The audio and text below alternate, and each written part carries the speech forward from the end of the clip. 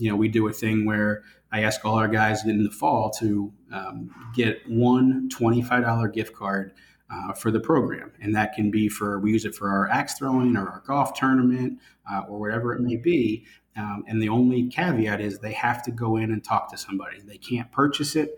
They have to go talk to somebody, and hopefully they'll, at the end of the day, give them a $25 gift card for whatever it may be, restaurant, Dick's Sporting Goods, pool place, whatever.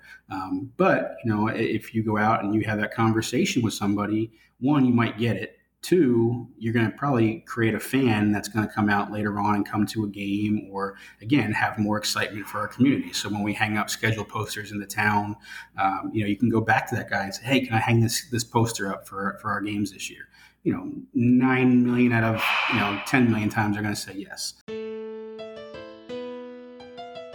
Especially in high school, you have to be able to adapt to what you have and play your clientele to their strengths and weaknesses. Hey everybody, welcome back to the High School Coaches Club. I'm your host, Max Price. Here in Salem, Oregon, we're gearing up for the 2023 baseball season. At the time of this episode's release, we are just 23 days away from our first official practice. We've been running the guys through workouts 3 days a week, on-ramping our throwing arms, hitting absolute seeds in the cages. As a coach, I'm prepping for our parent meeting, for our last fundraiser, making sure we have all of our buckets and baseballs and shirts and jerseys and hats inventoried. It's just a massive undertaking, and it never feels like there's enough time. But if you're like me, the best way to get this kind of work done is to learn a little something while I'm doing it. And today's episode of the club is an awesome opportunity to do just that. So thanks for pressing play. And a huge thank you to Will Miner and the gang over at Netting Pros. They've powered the High School Coaches Club for years now, and if you need any facility improvements, make them your first call. Not only will they help you design it, but they'll do it all custom for you. From the fabrication to the installation, they've got you covered for netting, digital graphic wall padding, turf protectors, cubbies, windscreen, ball carts, you name it. They crush the baseball and softball world on a daily basis, but they also get after it in football, soccer, lacrosse, track and field, golf, and just about any sport you can imagine. They are truly making facilities better all across America, providing high-quality products and services for facilities, fields, courses, and stadiums throughout the country, not only at the high school level, but for recreational, collegiate, and professional sports as well. You can contact them today by calling 844-620-2707, emailing info@nettingpros.com, visiting their website, nettingpros.com, or by checking them out on Twitter, Instagram, Facebook, and LinkedIn for all their latest products and projects. Netting Pros. They're improving programs one facility at a time. In this episode, I'm joined by Nolan Nyman. He's the head baseball coach at Manatee High School down in Bradenton, Florida. He also runs Square Up Academy. And he recorded this episode while in his office at that academy, and the beautiful sound of baseballs meeting barrels can be heard in the background, which should make all of the baseball and softball coaches out there feel all nice and warm and cuddly inside. A master of fundraising, culture building, practice planning. He's got a lot to offer all of us in the high school coaching world. He coached for a number of years at the collegiate level before making the transition over to the high school coaching community. And man, what a win for those boys down at Manatee. So let's do it. Let's dive in. It's episode 79 with Nolan Nyman. All right, I'm joined by Nolan. How you doing, man? I'm great. How are you? I'm doing good. I appreciate you doing this. No, absolutely. Thanks for having me. It's definitely a privilege, and looking forward to it. Yeah, normally I'd dive in and go back to your high school days, but I want to hold off on that for a second because I want to make sure I get to this before we get into kind of a natural conversation, because we might not get there. But I've seen a lot of pretty cool fundraisers that teams have done over the years, and just ended up happening upon one that you guys did recently, and it was the first I've ever seen of it. Your baseball program did an axe throwing fundraiser. Yeah, it's our second year that we did this. It was kind of a funny story. My wife and I went on a date night one night and just happened to stumble upon this axe throwing place, and we got in there and did our thing, and we're talking to the owner, and he's like, "Why don't you have a fundraiser here?" And I was like, "That's a great idea." So we started it last year, and we max it out at 40 throwers per session, which is awesome. And we've maxed out the last 2 years, which has been really cool. And they come in, and it's basically, darts on steroids, so to speak. Yeah.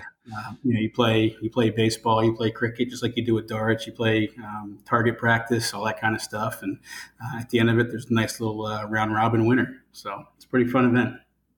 Yeah, it's a cool idea. Like, I mean, through fundraising, everything, there's some really good ones and some really bad ones and some really fun ones and some really boring ones. But I got to think that axe throwing's got to be one of the best ones, especially if you're thinking of if I'm thinking of a high school program and what's something fun to do. I feel like axe throwing has just jumped to the top of the list of any fundraiser that I could ever think of.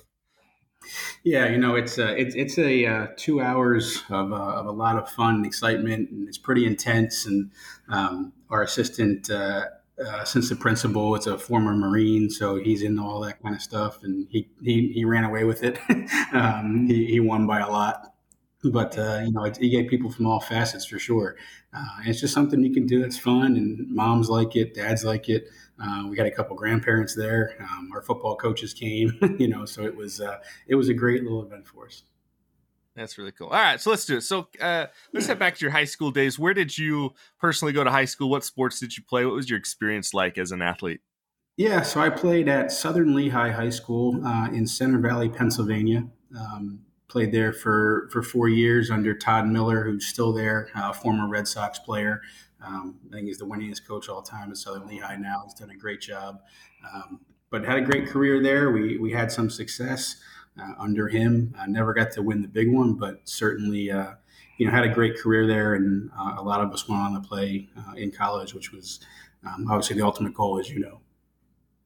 Well, for sure. And then obviously you enter into kind of a long career, maybe not in thousands of years yet, but certainly in a lot of different collegiate stops, which has been pretty cool to look at.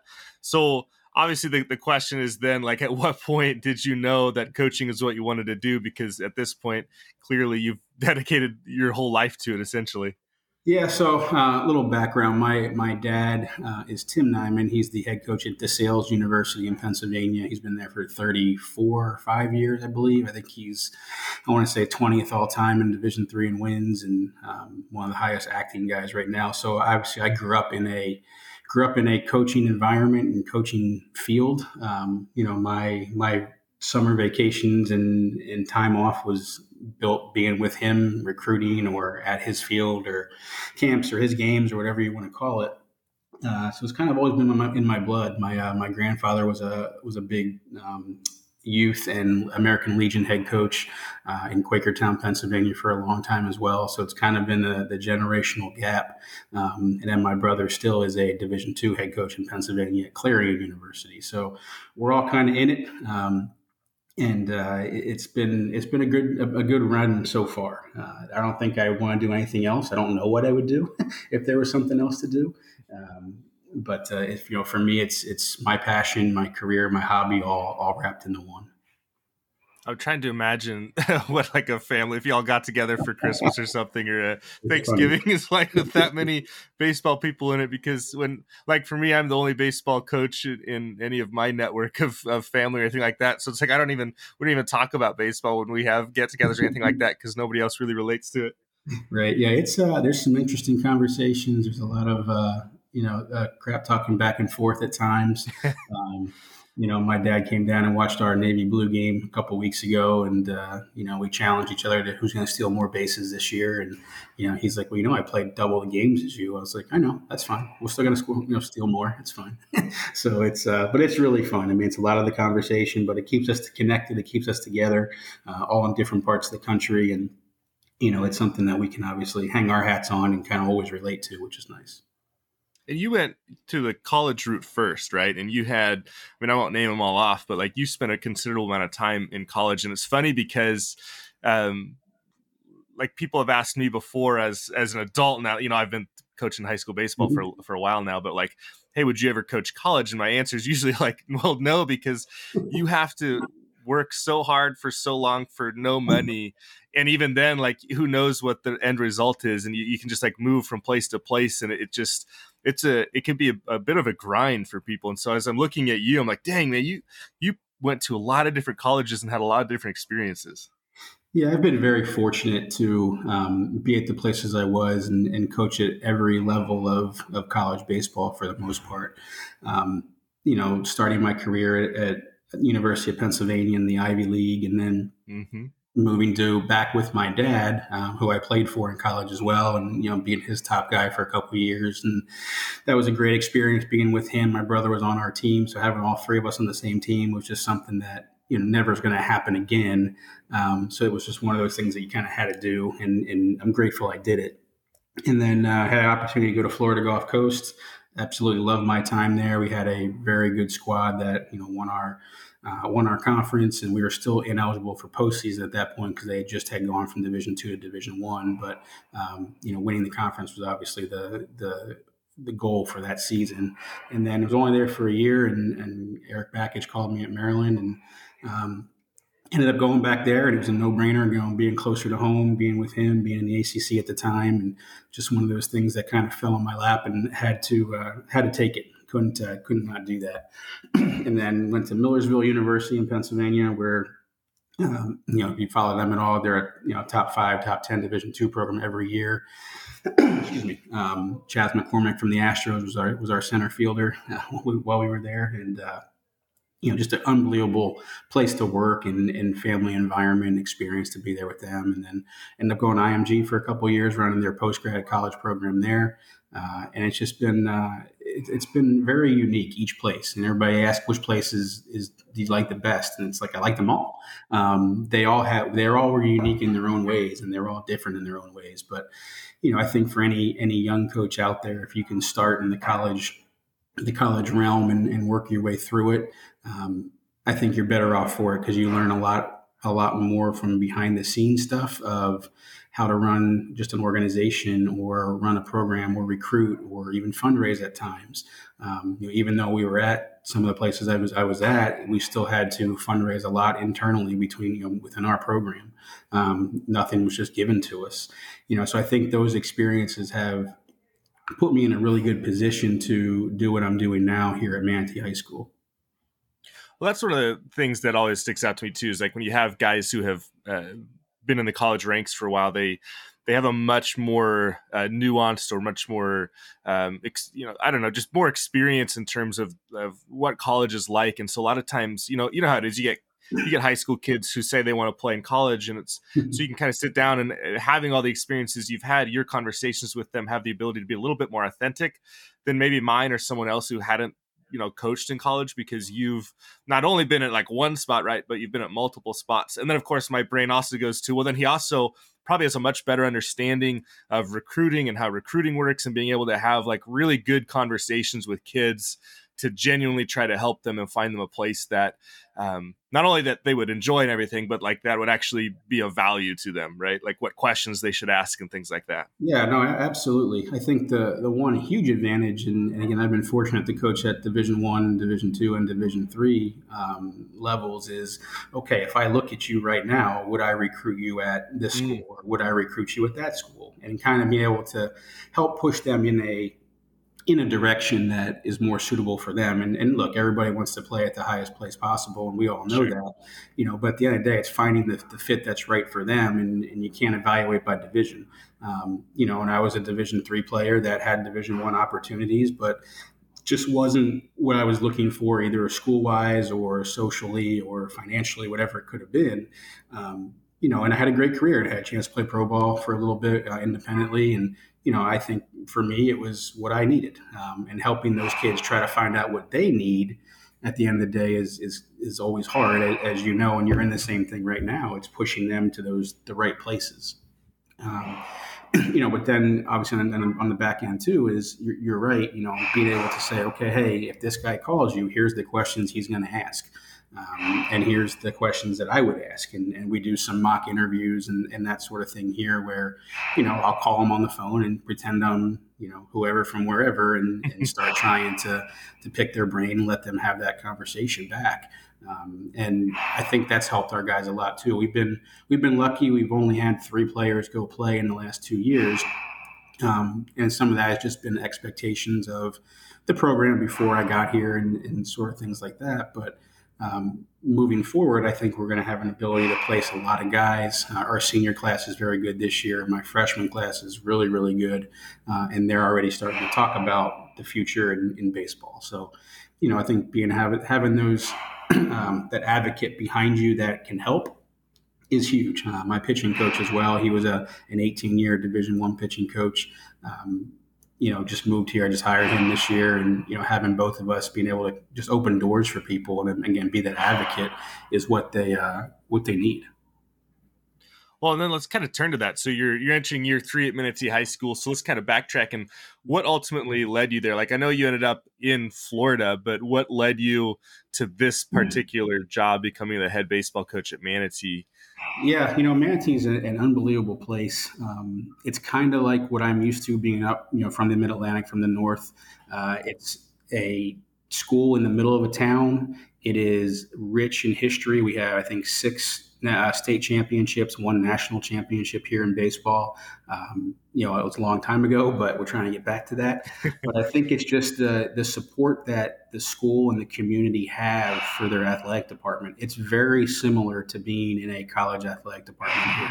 Our athletic director, Matt Bowen, does a great job. Our principal is Sharon Scarborough. She's an unbelievable principal. And both of them were former college athletes as well. So having them know what the expectation is at the next level and the discipline and the accountability and having them on your side has been huge. They actually came in last year, was their first year. So the regime that hired me is no longer here. But the AD at the time, Danielle Lapointe, was really good. She was from Cortland, New York. And again, a college athlete that really supported high school athletics and trying to push them to the next level. So I think all those things kind of happened. I'll be honest with you and everybody, I had no interest in coaching high school baseball. I run an indoor facility here in Bradenton called Square Up Academy. I've been here for, I think it's going on 6 years now. And it's just been one of those things that's really good. It just kind of fell in my lap when Miss Lapointe called me and started talking to me, and I was like, all right, let's go talk. And we had a conversation and had a conversation with people in the community, and it was just like, you know what, this is a place that I gotta try. And if I didn't try it when I did, I probably never would. And I'm really glad I am, and I have no plans on going anywhere at this point. So definitely very fortunate. When they convinced you, or when probably more when you convinced yourself to do it, it's like, okay, Nolan, you're the head baseball coach now. Like, what were your first, I don't know, steps or first things you wanted to get done or do, or people you wanted to talk to? Like, what was your process like once it was like, okay, official, you're the coach. All right, cool. Now what? Yeah, it was pretty unique because I guess interim coach who was the JV coach after the head coach had left was actually running their fall program here at my academy. So I got to see them and kind of watch them, and I think that had something to do with the decision. Was I could kind of see what was here. And knowing it might be an uphill battle. I didn't have a ton of success before, but there were some reasons for that good, bad, ugly doesn't matter. But trying to combat some of those issues that were here and then come back in. And like when you take over any program, your first order of business is to rebrand. It's rebrand your style, rebrand your things you want done. We didn't change the logo, but we just moved things around a little bit. We got all brand new uniforms. We got new clubhouse signage, new field signage, and really spent a ton of money to, hey, let's spruce this up, let's turn this around and start from day one. And it was lucky. It was lucky, and we got the support, like I said, that we had before. And my second order of business obviously was get those kids to buy in with what's going on. And my staff I brought in year one. Michael Suki is our associate head coach. He played at Florida Gulf Coast, played with the Pirates, played overseas in Australia. He's very good, a younger guy who's late 20s, but very, very knowledgeable and great with the kids, and a great teacher of the hitting side of things. So he does that for me. Had a guy named Tony O'Donnell who played at Austin Peay, played 7 years with the Reds. He was our pitching coach the last 2 years. He got a new job, outside of campus, obviously. So he's still around, but he's not our ultimate pitching guy right now. Like I said, we hired our new guy, Anthony DeChico, who was at Vermont and Fordham and Army and North Alabama, and he's very good at what he does on the mound side of things. So And then our catching coordinator is Travis Kenyon, who was the top catching guy in Vegas for the last 10 years. We hired him 2 years ago here. So it's been nice being able to get the guys I want on staff and the guys that can ultimately be here every day. Scott Alicio is our JV coach who was here before with the last regime. I kept him on. He does a great job. And then Tyrus Jones is also JV hitting guy who played at Salem in West Virginia, and is from a Florida kid originally, so understands the landscape of what Florida baseball is all about. But getting those guys in and having them on board and understanding and seeing the vision, I think is number one priority all the time. And if they see it, they can relay it to the kids, and the kids see it. And then they got to go execute it. We can give them the vision all day long, but we need people on the bus that are going to drive them in the right direction and help promote and help make those visions happen. So I'm hearing establishing culture, right? We did the same thing when I took over. Yeah. I don't know what it is about baseball when you I don't know if it's the same in other sports, but I know when there's regime changes, for lack of a better term, like there's something about changing the logo just a little bit that just, I don't know, kind of helps reset things. And it's like, hey, we're a little bit different than whatever was here before. So I'm hearing, establishing culture, rebranding, bringing in the right guys, the right staff that you need. And then obviously, setting those expectations and getting players to execute them. As you kind of look back now, we're, entering year 3, is there anything back there in the offseason of year 1 after you were hired where you're like, maybe I could have done this differently, or maybe I didn't know this one thing that I know now? Is there like anything you can point to in that regard? So year 1 was a little interesting because I actually didn't get hired until I think it was November 1st or 15th or something like that. Yeah, that's late. So it was late. The fall season was pretty much wrapping up. I think I saw those guys play 1 or 2 little midweek, exhibition games sort of thing down here. And then they were gone. So I really didn't get much chance with them that year 1 in the fall. So really it was from day 1 in the spring. And we came out strong. And then it was actually unfortunate. My wife got COVID the first day of tryouts in the spring. So I got quarantined with her. So I was watching tryouts, via video and texts and everything like that, and having Zoom calls each night with my staff. And what are we going to do? So, brand new coach, new head leader, and not at tryouts for the first year. Nice job. That's great. So it was different, but we had a good idea in the couple of weeks we did have of what we could do. And then, again, I trust my staff tremendously, and they did a really good job. We were also under a stadium renovation at the time. So we actually, the first 2 weeks of practice were on a 300-foot softball field and in cages. That was it. So nice. We had throw down bases out on the grass and trying to get things done and take ground balls and fly balls the best we could and get our swings in. And, so we went into year 1 a little behind the 8 ball with time on the field, but they did well. We had 3 seniors that bought in tremendously and dove in head first, and really got guys to follow them. And forever grateful for those 3 because if we don't have those 3 that buy in, it could have been a different situation. Yeah, now you're entering year 3, and I remember when I kind of entered my 3rd year as a head coach in high school. That's when I kind of felt like things were kind of a well-oiled machine at that point. It's like I knew, there's things you don't know about coaching from any, everything. I mean, from when to order hats to turf, just all this nonsense, right? So I felt personally like by year 3, it was like, I've got this. Like now we can kind of focus on more of the fun stuff. So you're in that position now. You're entering year 3. You guys just kind of finished up a bunch of your fall stuff. You just had the Navy and Red game that you talked about earlier. So as you're looking into this spring, what are some of the, standards, the expectations? What are you goals? What are you guys trying to get done on the field this year? Yeah, we are very deep in the veteran staff. I think we have 10 seniors and I think it's 6 juniors right now. So we've got guys that have been here now for year 3 going in. A couple transfers came in this year from out of state that moved into the area, which always help. Can't rely on them obviously, but excuse me.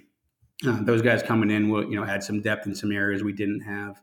But our goal is to go out every day and play the best we can and win our district championship would be 1, and then see how far we can go in the state playoffs and regionals and that kind of stuff. But I think for our guys, it's continue to build. It's continue to take the steps forward that put the program back on the map like it was, 30, 40 years ago, and even 20 years ago for that matter, but trying to get those guys to keep the community involved. We sell out home games, which is awesome. The community is so supportive, and they come out and do a great job with that. We have a student section for baseball. We had 40 kids last year, every home game, just going crazy. It was like going to a basketball game.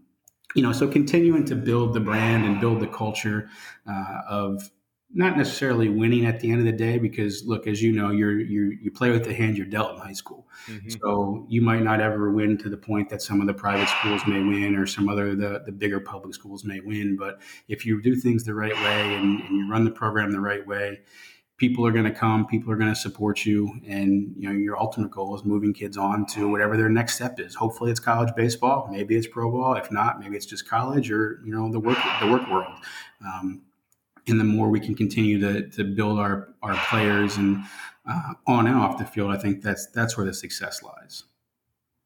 Well, I mean, the community part is huge too. I think I'm very jealous of the student section. I've seen a few programs post stuff about things like that. I think it's really cool because there's something, I don't know what it is about baseball, where a lot of times there's not a lot of student fans that go to the games outside of direct friends or boyfriends or girlfriends or, family. So it seems like student sections, to me, I think it's the coolest thing. But the community part too, I think is really neat. And one of the things that I saw kind of researching and just came across looking at your guys' program, in Florida, you guys have hurricanes, which is up here in Oregon, a bizarre thing to think about. And I have family that lives down in Key West, and all the time I just think, why do you guys live there? Like, it's just all these hurricanes that come through. But from a high school baseball standpoint, like, one of the really cool things that I saw you guys doing was kind of using the program to be helpers in the community after events like that, after Hurricane Ian. Yeah, I know a lot of our guys went out and helped just clean up the streets they lived on or their neighborhoods. We went to an elementary school, Mayaca Elementary, which is actually on the other side of the county from us, but it was one of the areas that Ian came through directly and really devastated the population out there. So we went out on a Saturday and just played wiffle ball with some kids and some families, and just to kind of keep their spirits and get them up and get them excited about something that wasn't worried about, where am I staying tonight, or, where am I getting my roof fixed, or, whatever it may have been for them at the time. So I'm really proud of our guys for offering to help and be a part of that for sure. But you're right. It's, I'm from Pennsylvania originally, and my wife's from down here. And every time there's a hurricane, I'm like, we're leaving. Let's get out of here. But, yeah, right. It's not as bad as it sounds. But it's not as bad as I think the rest of the newscasters make it out to be at times. But there's certainly some things. We lost our cages in Ian, and that's been a process trying to get them fixed. We just got approval actually last Monday, so they're going to start hopefully this week. Nice. Brand new cages for us. I mean, they looked like an erector set that got heated up and bent. I mean, it was crazy, but we were lucky that was it. We had brand new fencing, brand new backstop and dugouts, and nothing was hurt except the cage poles. So could have been a lot worse for sure. Very fortunate to only have what we had, but again, our kids did a great job, and I know some of them didn't have power for 8-10 days at a time. Our booster club president didn't have power for almost 2 weeks. So it's just making sure that people are taken care of, and the more we can take care of the people in the community and they'll take care of us on the back end when it's needed. And it's a very close family oriented mixture here, which again is one of the reasons I said yes to the job 3 years ago, and it's very special. It's a very special place. That's really cool things that I've heard a handful of coaches talk about in the past, where it's like this call to help and just to be good community members, whatever that might be for whatever community you're in, and not an expectation that on the back end the community returns the favor, but just the knowledge of knowing that they're going to be willing to be there on the back end because they're going to remember the goodwill and the good stuff that you did for them. So it's not why you're doing it, but it's this really cool secondary feature that comes along with it, which is like the community is going to support us if we're in a time of need, or if we're having a big playoff game, they're going to show up and show out because they know that our guys have been around helping them and being good, like, stewards of the community as well. No, absolutely. You hit it on the head, and it's you don't go out looking for the return. That's not why you do it for sure. But just like you said, we hosted a district game last year for the first time. I think it was in 10 years, and we sold out. I mean, it was an electric, crazy atmosphere. We ended up winning 3-2. One of the better high school games I've ever been a part of. And it was just a crazy environment. People that I hadn't seen all year came out to support that. You walk down the street or you go to a football game, and people come up and just start talking about the program. Those sort of things are the return you're looking for at the end. And whether that would be, a monetary fundraising help, or that would be, hey, one of my guys is looking for a part-time job. He's got to work to help take care of his family. Maybe they hire them. We do a thing where I ask all our guys in the fall to get one $25 gift card for the program. And that can be we use it for our axe throwing or our golf tournament or whatever it may be. And the only caveat is they have to go in and talk to somebody. They can't purchase it. They have to go talk to somebody, and hopefully they'll, at the end of the day, give them a $25 gift card for whatever it may be: restaurant, Dick's Sporting Goods, pool place, whatever.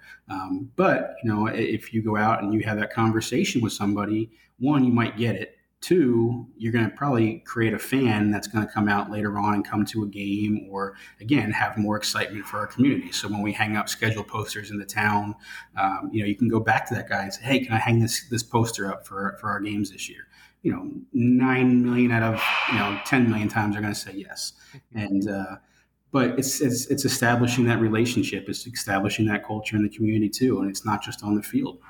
And I think that's one thing our guys have really bought into and done a really good job of making this a hometown feel. And, again, Mantee's such a rich history here. I mean, I have kids now that are on their third generation of players to come through Mantee High School. And that's unique. It's special. It's any word you want to use to describe that. But there's a lot of pride in that. And there's a lot of pride in that community of what Mantee athletics should be and once was and will be again. Well, that kind of brings up the part of your email, right? So you did the axe throwing thing, and then you just mentioned all these opportunities to go find $25 gift cards, obviously without buying them. And so then on your email, like in your signature, you've got athletic fundraising coordinator, and I wrote that down because I'm like, I gotta ask, what does an athletic fundraising coordinator do? And as you're like talking, I'm like, I'm starting to get a little bit of a hint of it. Yeah. So my degree was in sport management, but it was a concentration on development and marketing. So I've always done really well on the fundraising side of things at every place I've been.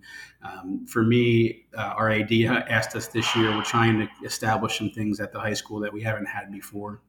Every sport has their own, fundraising account or whatever it may be. And then a few sports like myself in football, we have external booster clubs as well that people in the community run. And that's where a lot of our things come through. But then internally, we're trying to figure out a way to raise money to support all sports.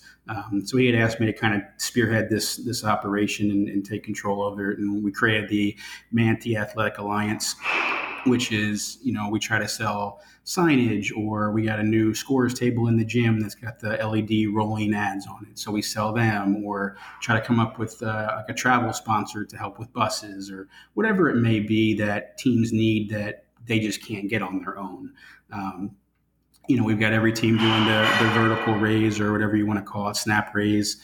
Those things are great. I think those are one of the best ideas to ever kind of come about the high school, college fundraising world. Just because you can get to people that aren't here. Grandma in Montana can give you $25, where if they were here, it would be different. So, it's kind of it's helping those teams and those programs come up with some ideas, or kind of not out of the box ideas, so to speak, but just kind of things that, hey, okay, we know you need new uniforms. They're $3,000. All right, what are we going to do? All right, let's try this. If this doesn't work, let's try that.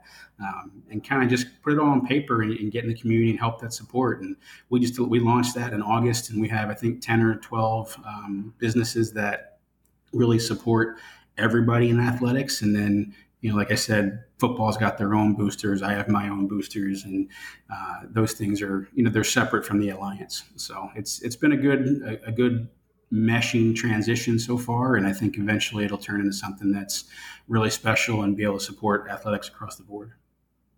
I don't know how many high schools are doing that, but it seems like a really natural idea because, like you're talking about, like some of the bigger the programs that need more money, they've probably kind of figured it out already and they have their things that work. But part of me thinks of like at my school, like sort of some of the smaller programs that don't have a whole lot of players in them, but they still need stuff. They still need their facilities done. And so I just think of like, man, it's gotta be a lot harder for them to fundraise. And man, you're right about Vertiraise and things like that and SnapRaise, because we still do the oranges and fruit fundraiser every year, and we've kind of started phasing out of that a little bit because, for one, we can go get grandma who's 3,000 miles away to donate, and two, we don't want to deal with all that stuff, all the inventory and moving stuff, and just that sort of thing has really changed the way fundraising goes. And then you think of like me on the other end, like there are a lot of things that teams sell or kids come knock on my door or my classroom asking me to buy for their team. I'm like, I don't really want this. Can I just give you $10? Like, right. And so I think you're right. A lot of it is just the simplification of it and just finding ways to make that work. It doesn't necessarily need to be as advanced and amazing and as fun as axe throwing is, even though that's a really good, easy one. And every place is different, right? I mean, we're in an area that is, again, very well supported and historically supported here. So for us to get in the community, it's maybe a little bit easier than places that are a new high school or more rural type places. Excuse me. And every school is different. I don't know what your school may give you budget wise, but in Florida, there's not a ton of money that is distributed to each school. So it's my goal and the majority of our program's goal to be self-sufficient.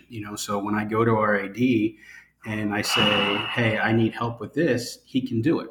But if I turn around every week and say, "I need this, I need that, I need that, I need that," I'm not going to get anything, and he's not going to have any money left. So those things for me are really what kind of drives me with our program. Is I don't want to have to turn around and ask for money from our administration. Obviously our cages and stuff like that stuff happens, but when that happens, it's there. And then across the board, like you said, there's smaller sports like women's tennis. If they raise $2,000, that covers their program for 2 years. Because there's 5 of them, but basketball and football and baseball and some of the bigger sports, our wrestling program does an unbelievable job as well, fundraising. Those guys that can self-sustain their program, it helps them grow. And to make sure they have what they need without turning around and acting like you're going to just ask for money all the time. Yeah, I don't think the ADs like being asked for for help all the time. I think most ADs would prefer you just run your program, figure it out, and then, like you said, when you really need some help, like come talk to me and we'll figure it out together. And it's unfortunate, that the monetary amount of for high school athletics keeps dwindling down and keeps getting cut. And hey, look, as a business guy, I get it. Most coaches get it. Doesn't mean we agree with it and don't get frustrated with it, but at the same time, if we can do it on our own, and at least that way we know, hey, X came in and Y is going out, and we don't have to worry about if I need a machine, I know I got to raise $3,500 or whatever it may be, and that way it's at least easier to if I need it, go find it, and then need something else, go find it, rather than say, oh crap, I got to have this huge budget and how am I going to pay for everything? And I don't know. I think it's a double-edged sword, right? But I think if you're on top of it and your players help out with it too, and they support it and they buy into it, we do, like our vertical raise, we do different levels. I'm sure you do as well, where you raise $5,000, you get shorts, you get $10,000, you get polos, you get 15, and we just keep incrementing every 5, and they get a different reward for it. So it puts incentive on them to help out and push too. And then they know if we sell 3 outfield fence banners, we get a new jersey or whatever it may be for that year. But I think you kind of make it into a game with them, and they get into it and they buy in and they get excited about it, and then the community gets excited about it. It's just it's a full circle event. When you mentioned earlier about hanging out with your dad and talking baseball and stuff like that, you mentioned the competition for stealing bases. And so I wanted to get into a few like baseball specific things. And for anyone listening who's not a baseball coach, sorry, but I think there's still value to have from it. But I for the last few years, that's kind of been what I've been really trying to get deeper into and make sure we're better at is stealing bases, because I think it's a really low hanging fruit. I think it's a really easy way to help your program score more runs, which is the ultimate goal, right? So, when you and your dad are talking about stealing bases, what's that conversation like? And how many bases is a lot for you guys? Well, I think both programs are a little different. He's always had a lot of team speed overall. I think he's got a little bit more this year than he has in the past. They actually set this NCAA record for stolen bases. I believe it was in 1990 or something like that, 92. For the season. For us here in the stealing base thing, it's more of that West Coast, high pressure offense, so to speak. So for us, it's try to take extra bases, try to steal bases, it's try to really put pressure and make other teams make plays. And, as you know, in high school baseball, if you can put pressure on guys, odds of being successful and you getting on or them making a mistake is pretty high. And for me, we have a lot of team speed. We have 5 or 6 guys under 7 in the 60 right now, and we haven't had that before. We stole 78 bases last year, which was, I believe, 40 more than the year before. And my goal this year is 100, and and that's in 25 games. So it's a lot. We got to work hard to get there. And I was joking with him because he's like, you got a lot of team speed. You're going to steal a lot of bases. Like, yeah, we're going to get 100. It's like, little wager, we steal more than you. And he started laughing. He goes, well, I play 40 games plus playoffs. I'm like, yeah, exactly. We'll steal more than you.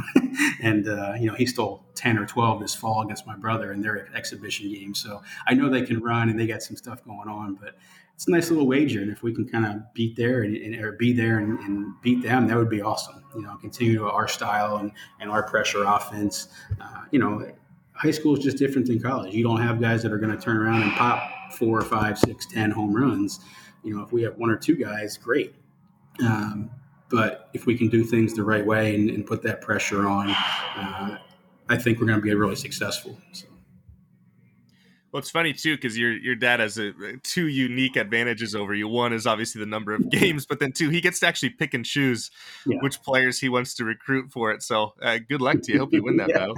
No, it's fun, and the area is fun. I know I saw one of my good friends, Brett Andrzejewski, is going to be on your show here in a week or so, and he's done a great job. A guy who actually I coached against when he was at Purdue and I was at Maryland, and then he came down here and has done a good job turning one program kind of around. It was a Title I school, and now he's at one of the best schools in the area, and I mean that from population, where everybody in the area that's moving to Florida is moving to his area. So he gets guys that fall on his lap that are awesome, and guys that we all wish we would have. But he's done a really good job of developing the area and developing the kids he has, and he's got 2 or 3 really good arms that it's going to be exciting to see what happens to them. Well, you mentioned the idea of pressure in. I know from the opposite side of how frustrating that can be sometimes. I remember, but I think it might have been my second or third year. We ended up getting ready for playoffs. We get in Oregon, you get a week buffer, so you can go schedule some tune-up games or whatever. Mm-hmm. And we scheduled one against the top 5A team. We're a 6A school. They're Crescent Valley. They ended up winning the state title this last year. But I remember that year we go to their place, we play them, and it was one of the most memorable games because they just. Anytime a guy was on base, it was the most frustrating experience for our pitchers, for our players, because it's they're going to drag bunt, then they're going to steal, then they're going to hit a single, and then they're going to do a hit and run, and then all of a sudden they're stealing third base, then they're doing a delay, and then they're first and third. And it was just as a defense, our guys never had a chance to take a breath and feel like we're even close to having any semblance of control. And so from that, when we first did that, I'm like, oh my gosh, this is a huge. What an advantage that anyone can take for baseball. Any baseball program can do that if they decide that's how they want to play baseball. And it gives you this huge advantage where you don't need 4 guys, like you said, to hit 10 home runs. If we get a couple, that'll be really fun, right? But we can manufacture in all these other ways, and we can put pressure on, and we can just make the other team really frustrated. And like you said, when you're talking about high school kids, that's going to end up in a lot of mistakes that go our way, and we score a bunch of runs and things go well for us. Yeah, and I think teams that have that pressure, you spend a lot of time on the reverse side of that, defending that pressure. So when they know that, okay, these situations, these things could happen, they're prepared for that. Where, like you said, you go into a situation where you might be, and I'll spin it to a college situation. So when I was coming out of high school, you had South Carolina and Clemson, that were two very, very different programs. South Carolina was the gorilla ball and try to sit back and hit home runs, and Clemson was the 6'8" runners that bunt, steal, and hit and ran all the time. And two very different programs. And when Clemson goes and plays South Carolina, they have fits because they got bigger guys and aren't as athletic, but they offensively, they put some numbers up. So it's hard to combat those things if you're not prepared for them. And then, you play Coastal Carolina or versus Clemson, and they're very similar. And those games are low-scoring games with a lot of pressure, but they play great defense. They're athletic. They throw strikes, all the things that kind of go into winning cultures. But, the more you can prepare your own guys, because that's what you do, they're ready for those situations. What do you guys do with like mental training stuff? I know for a lot of baseball programs over the last 2 years, that's kind of become a big focus for them. And you were coming from the college side, so I'm not sure what your, experiences were with like the mental game or things like that. Like, are you having conversations with kids about it? Are you doing like classroom talks? What do you do in terms of like helping kids mentally? Yeah, so I was actually fortunate. Brian Kane was our mental guy at Maryland when I was there, so know him really well, and he does obviously an unbelievable job across the country with players. So a lot of the stuff we do stems from his stuff, as well as Heads Up Baseball with Ken Ravizza and everything that goes into that. But yeah, we try to have some type of conversation every day. In the fall and summer, it's a little bit harder, so it might be more individual stuff about routines or just how to breathe and kind of get that release when bad things happen. But during the season, we actually, during practice every day, the first half hour is a classroom session that we go over something, either mental game, or it could be life skills, or it could be review of our previous game, or it could be a scouting report. But we do something, baseball school, so to speak. And our guys are funny because they're like, "Coach, it's the best class of the day." And I'm like, "Well, it's because you like it and you want to be here." But those things, I think, have really helped our guys mentally take that next step. And again, the previous regime and people were great baseball guys, but didn't do as much of that kind of thing behind the scenes and program-oriented stuff. It was more just baseball on the field, which, hey, is fine. There's nothing wrong with that. But I think these kids that we have now, they really thrive from doing the extra little things and having the classroom and having the individual conversations and being able to just kind of dig deep and bear down on what and who they are and what they are as players, and to ultimately have them, more success. So it's been very good. My staff and I, we all kind of take turns. I do the majority of it, obviously, but Coach Suki will do, some of the hitting talks or hitting video stuff. Coach DeChico sends stuff out all the time. Coach King sends stuff out all the time. So for us to be just present and relevant each day with them on something, I think has really helped accelerate their development. I think too, this, as you're talking through that, I started thinking of like, as a coach, what the mental part is like as a coach. Because I'm thinking you'd mentioned earlier, you guys had your first home playoff game, district game in quite a long time. Mm-hmm. And you ended up winning 3-2 close game, all that good stuff. So it made me immediately think of like, I wonder, like, each coach in a close game acts a certain way.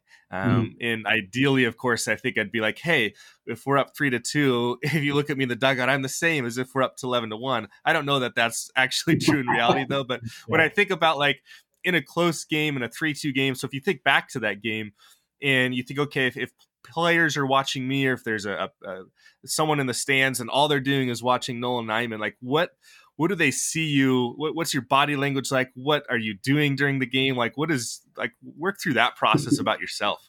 Yeah, I like you, I would like to say it's the same. But, I'm almost 100% sure at times it's not. It's one thing here with our guys, and I'm very demanding about being focused and staying in the game. And I always tell them, look, at the end of the day, I don't care if we win or lose. I mean, I do more than anything, but I don't care if we win or lose. If we lose doing things the right way and we get beat, we get beat. It's fine. It's not a big deal. But when we get beat and it's self-inflicted and it's things that are 100% avoidable, that's when I get upset and hopefully try to make them understand and realize why those things happen. So I get into it. I'm fiery. I'm a big competitor. For me, I want to win more than I like to, or I hate losing type thing. But for those kids, it's trying to teach them through things, and the dumb mistakes on the field that are avoidable. Yeah, I'll get fired up, and they need to know that. But they also know that when they make a great play or do something great, I'm the first one they're going to give them a hug and tell them I love them and kind of cheer them on moving forward. So it's been a really good kind of combination of both, I think, for these kids. Coaches I've coached for in the past, some get unbelievably fiery during games. Other guys are just, they're Joe Torre and sit on the bench with the fungo and sit there. So it's a matter of, who do you want to be and what does your team kind of respond to as well? And I think that's one thing that coaches now have a harder time doing. It's not the coaches we played for. It's not the coaches that are in the past that had their program and it was ABC and that's it. Especially in high school, you have to be able to adapt to what you have and play your clientele to their strengths and weaknesses. So I think as a coach now, we have to be able to get fiery, but also be even keel and know the players and know them well enough to be able to, accentuate those emotions to those guys that need them at those times. There's certainly guys that I know I can't yell at because they're going to just, go crawl in a hole and sit there. And then there's guys that I know I need to yell at or they won't play hard and anywhere in between. So the more we can understand our players and have those relationships that, the cliche is, the more that they know you care, the more they'll play, that kind of stuff. Like those things they're true. They're very true. And I think if they know that you really care about them and you have their best interests at heart, you're going to be demanding, you're going to hold them accountable, you're going to have all those things that they're looking for, then you're going to get the most out of them, and if you don't, you got to find a way to do that. So. Yeah, we have a player right now. He's a senior, and this past fall, he's spent a lot of time weekends going to different colleges who are interested in him, and he would go to their practices, right, and even practice with them or whatever. And he came back after one of them on Monday, and he aids for me, so I was asking him during class, how to go, all that stuff. And he was saying that, the coach yelled a lot at some of the players, and so we had to have like a conversation. And he's like, I don't know if I'd want to play for him. And I was like, well. So we had to kind of go into a conversation about like, well, did he yell like that at every player? He's like, well, no. I was like, all right. So we had to kind of get into that conversation that you were just having of like, there's different buttons that coaches press depending on what player we have and how well we know them. And this particular kid is not a kid that would respond well to, if people yelled at him. And so I just kind of talked through that process of like, you got to know who you are as a player, and then it's a coach's job to learn who you are as a player and then understand what makes you tick and what makes you work. And it's a weird thing because from the outside, he's just going to this, program watching and going, wow, this guy's such a yeller. And it's like, well, maybe it's just because certain players need that. No, absolutely. And I think you go to any program, and I'm sure you do the same thing. You encourage guys to go watch practices and go watch other teams play because you understand and learn what that level of play is. In college, I would love it when high school coaches would call and say, I got a great guy for your program. He'll fit your program great. And I say, okay, where are you located? Have you ever seen us play? And they're like, well, no, but I know they'll fit your program. Well, how do you know? If you've never been there, how do you know? And I think that the ability to go visually see, and my eyes aren't going to lie. Players' eyes aren't going to lie, and they're not going to lie to themselves. They're going to go watch, whatever school it might be, Oregon or whatever, and be like, oh wow, I can't play there. That guy's a lot bigger, or stronger. Well, yeah, okay, that's what it's supposed to look like. Or it might be like, oh well, hey, you know what, I can play there, absolutely. Or it'll be like, well, I'm going to fight and try to find out, but I really like school, and if I don't make the team, then I'm fine. Or anywhere in between all those three, and that's the advantage of seeing seeing what's out there. And, we try to take field trips with our team if we can. We take them over to SCF, which is State College of Florida, and watch their pro day. And, the guys are like, I'm just going to play JUCO in Florida. Well, are you? Because everybody east of the Mississippi wants to play JUCO in Florida too.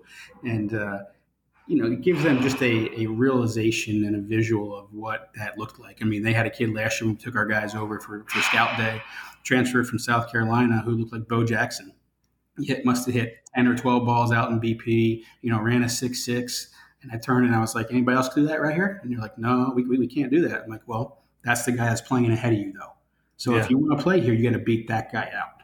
And I think the realization happened at that point of, okay, hey, we need to work harder, or we need to get bigger or stronger, or, hey, we got to look somewhere else.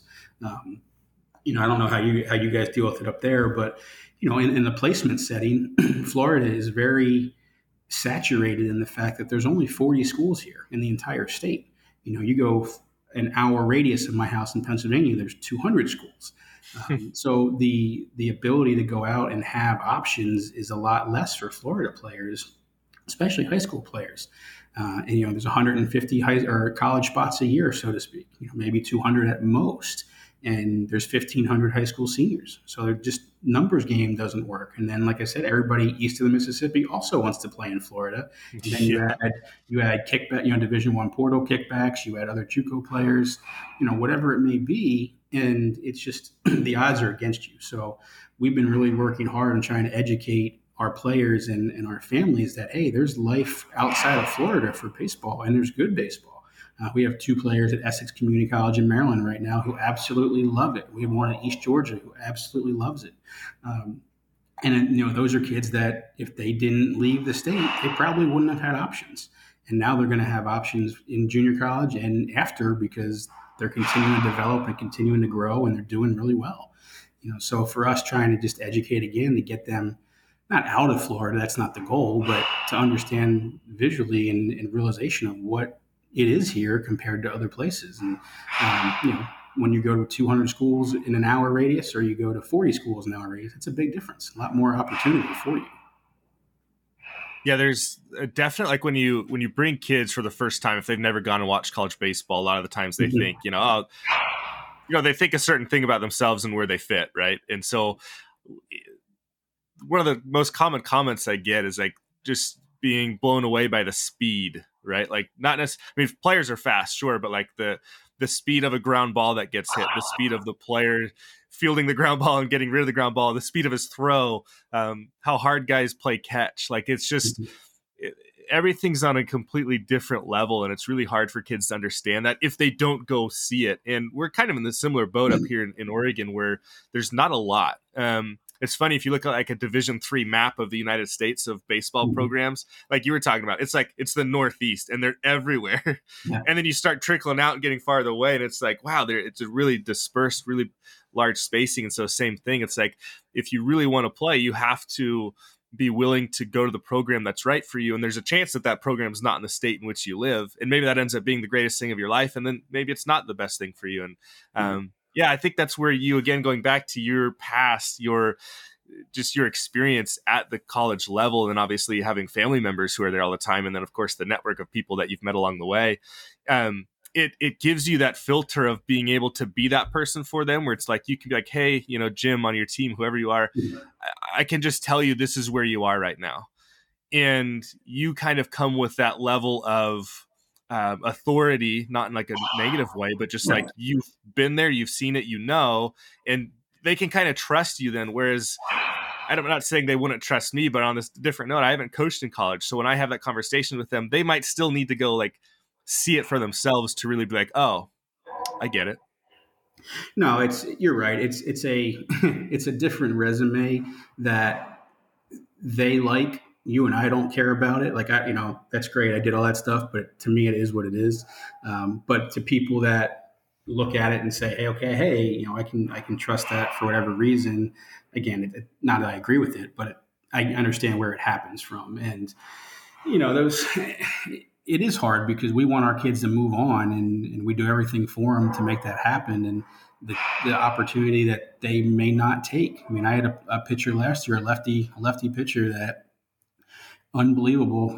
Would also played football. I never really had him focus on baseball until last year when football was over, and had 4 or 5 offers all out of state, and ended up not wanting to do it. And just wanted to go to school. And it's a guy that was 83, 84, and if he focused on pitching like he should have for another year or two, could have been a low 90s guy, and may have been a draft pick type guy. And he was that athletic and that special, but just never had the expectation of that could be my future. And I think that's where it starts earlier is setting those expectations for your players in your program to move them on, wherever that may be. And then understanding that, okay, hey, and like you said, hey, these are the levels we see you at.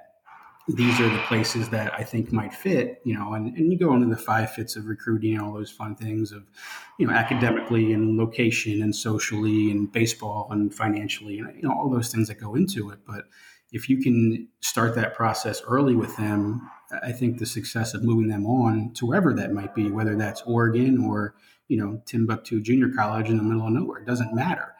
But they're moving on and they're playing college baseball. And if baseball helps them get a degree, that's a great thing. And if it doesn't, that's okay too. But if they can get there, I think that's ultimately our goal, is to have them prepared for that next step. And then obviously I don't want to miss out on the last part, but in addition to this other stuff we've been talking about, I'm sure as people are listening, if they're baseball coaches, they've probably loved hearing the baseballs in the background. It makes me really sad that we're in a closed period right now and we can't hit for another about 3 weeks until after this conversation. But for others listening, they might be like, what is that? It's baseballs hitting, and it's the best sound in the world. You're in Square Up Academy right now. How'd you get involved with that? What's that been like for you? Yeah, it's been really good. I was coaching a travel team back in, I guess it was 2016 through 18. And one of my players' dads ended up getting laid off at his job. And he was pretty high up in a national company, and was like, I'm done with this. I'm done working for somebody else. And I want to open up this facility here in town. It was kind of a need that we had. And he's like, you want to run it? So kind of where it all transpired from. And like I said, we're going on, I believe it's year 6 now in here. We do really well. We have Knights Nation Florida, which is the Louisiana Knights. We have their Florida rights operations, whatever you want to call it. So we have travel teams with them. We have Florida Select Softball, which is a huge national travel organization out of here as well. We had the Florida Gulf Coast Collegiate League for baseball and softball. So we have 2 softball teams, 1 baseball team here. And then just your everyday camps, lessons, training, all those sort of things that every academy has. It's definitely unique in Florida rather than being in the Northeast or out where you are. That here you can go outside every day of the year. I mean, it's a cold front today. It's 50. It's a cold front and it's 50. So we can still go outside if we wanted to. But I think going back to the education piece of, that you have to be inside, and kids where you are want to develop and know they have to develop and get training and fundamentals.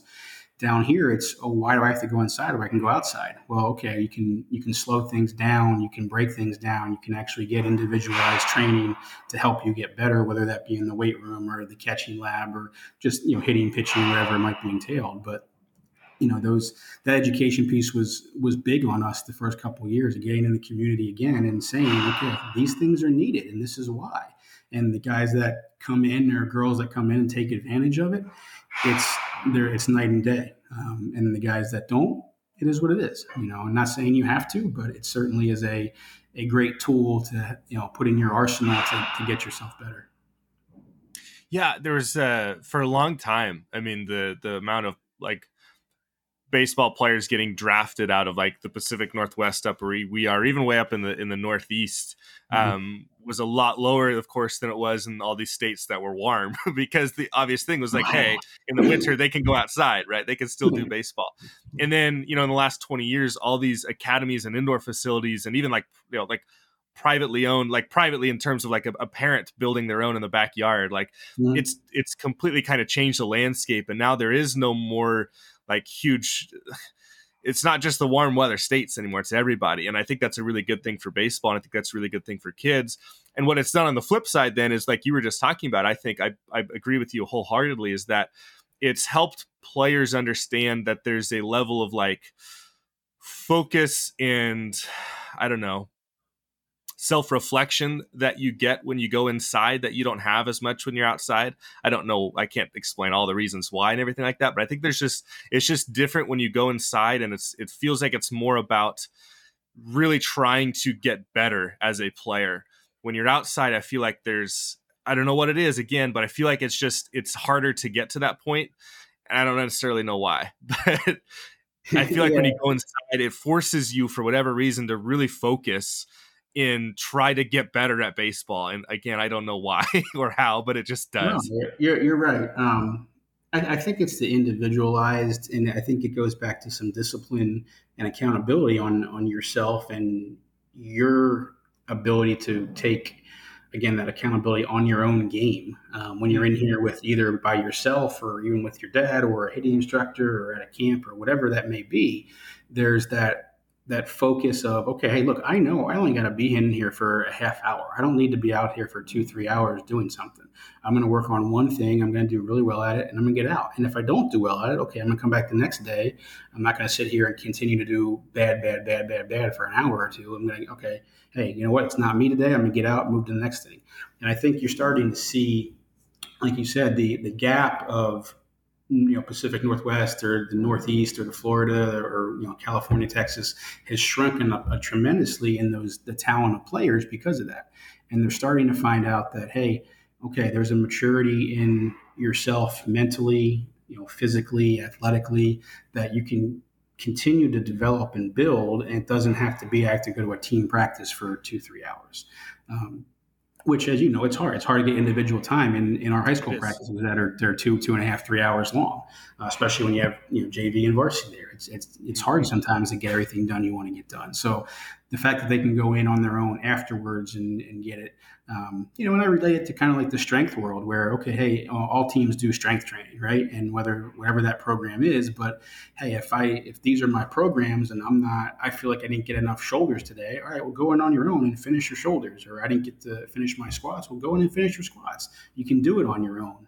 And again, that the personal maturity that helps you grow is, I think that growth to me has been more than the physical skill-wise growth, if that makes sense.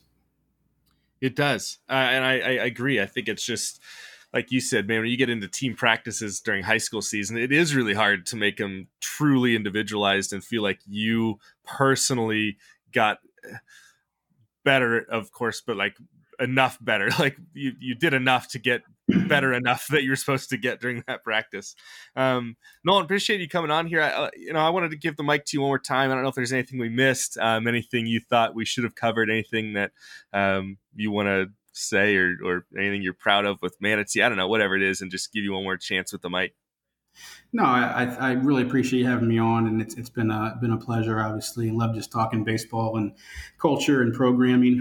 I think for any coaches out there, any sport, take ownership in your program.